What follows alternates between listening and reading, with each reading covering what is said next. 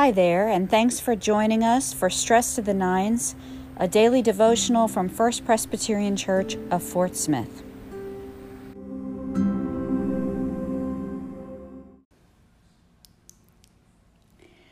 Good evening. We are back from vacation, and I'm doing this a few minutes before 9 tonight since Arkansas plays in the Elite Eight in just a moment. Go Hogs.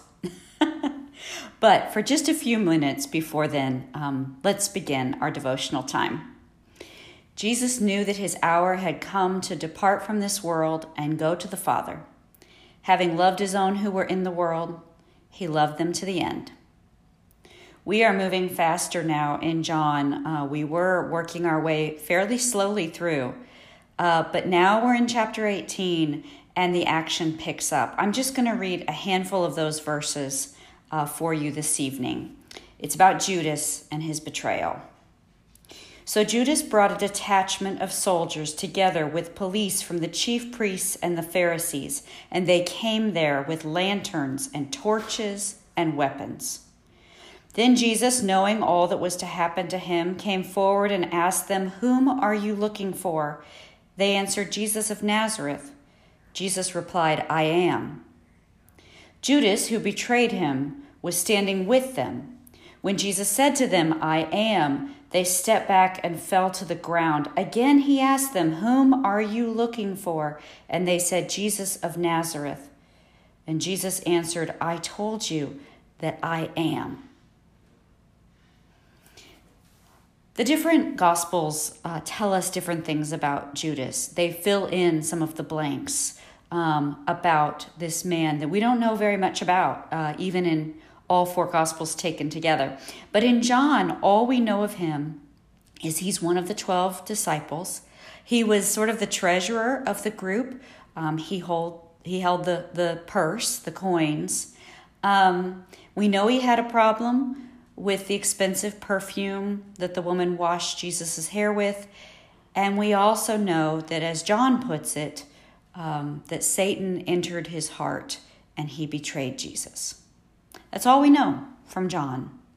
From the other Gospels, we know some of those other famous things about Judas. We know about the 30 pieces of silver that he was paid to betray Jesus, and that then he tried to give back once Jesus was arrested. We know about the famous kiss of betrayal. And we also know from some of the Gospels that Judas, when he saw what he had done, he killed himself. Of all of the Gospels, one thing is clear, that Judas's name has gone down in infamy. And we can't know all the reasons he did it. John says it's because Satan entered his heart. Other Gospels seem to point to that Judas wanted a political revolution. We don't know all the reasons, but the irony in these verses is thick because Judas can't see who's right in front of him. He can't hear Jesus' words, what he's really saying. Even the soldiers get a sense of it because whenever they question Jesus, he says, "I am. I am." And the soldiers fall to the ground because they know what Jesus has said. He said, "I am God." That's what he said. I am God. He used the name Yahweh. And Judas can't see it. He cannot see what is even right in front of his eyes. He wanted Jesus to be something else. This is Holy Week, the most important week of the Christian year. And it is a good time in your prayer time, in your devotional time, to ask Jesus to show himself to you, his full self, his real self, not the one you want him to be, not the self that you have placed upon him, but ask him to show you the real I am that he is, God here in the flesh. Judas could not see it. and we so often cannot see it. But he washed Judas's feet anyway.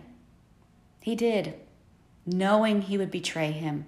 And Jesus washes our feet too. And Jesus calls us his brothers and sisters, and we call him our Savior.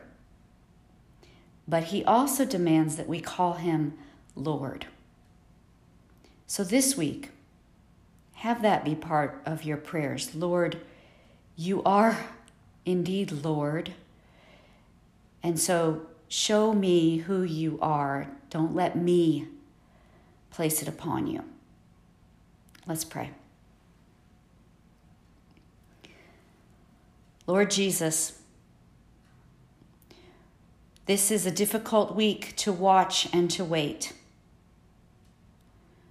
We read of your betrayal and your arrest, and we know what is to come. Help us in all of these days this week to see in your actions love, love, love. And help us to not only see it, but to take it into ourselves and then live in response to it. We pray all these things in your precious name. Jesus, Lamb of God, have mercy on us. Jesus, bearer of our sin, have mercy on us.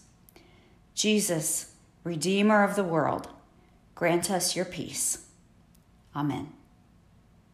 I will see you again tomorrow night. We are back, and Phil will be with you tomorrow morning. Until then, may the Lord bless you and keep you. May the Lord's face shine upon you and grant you his peace this night and forevermore. Amen.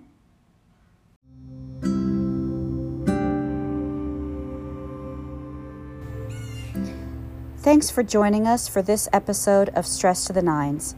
You can enjoy this daily devotional 5 days a week on the church's Facebook page at 9 a.m. and 9 p.m., or continue to enjoy them on any of your favorite podcast platforms.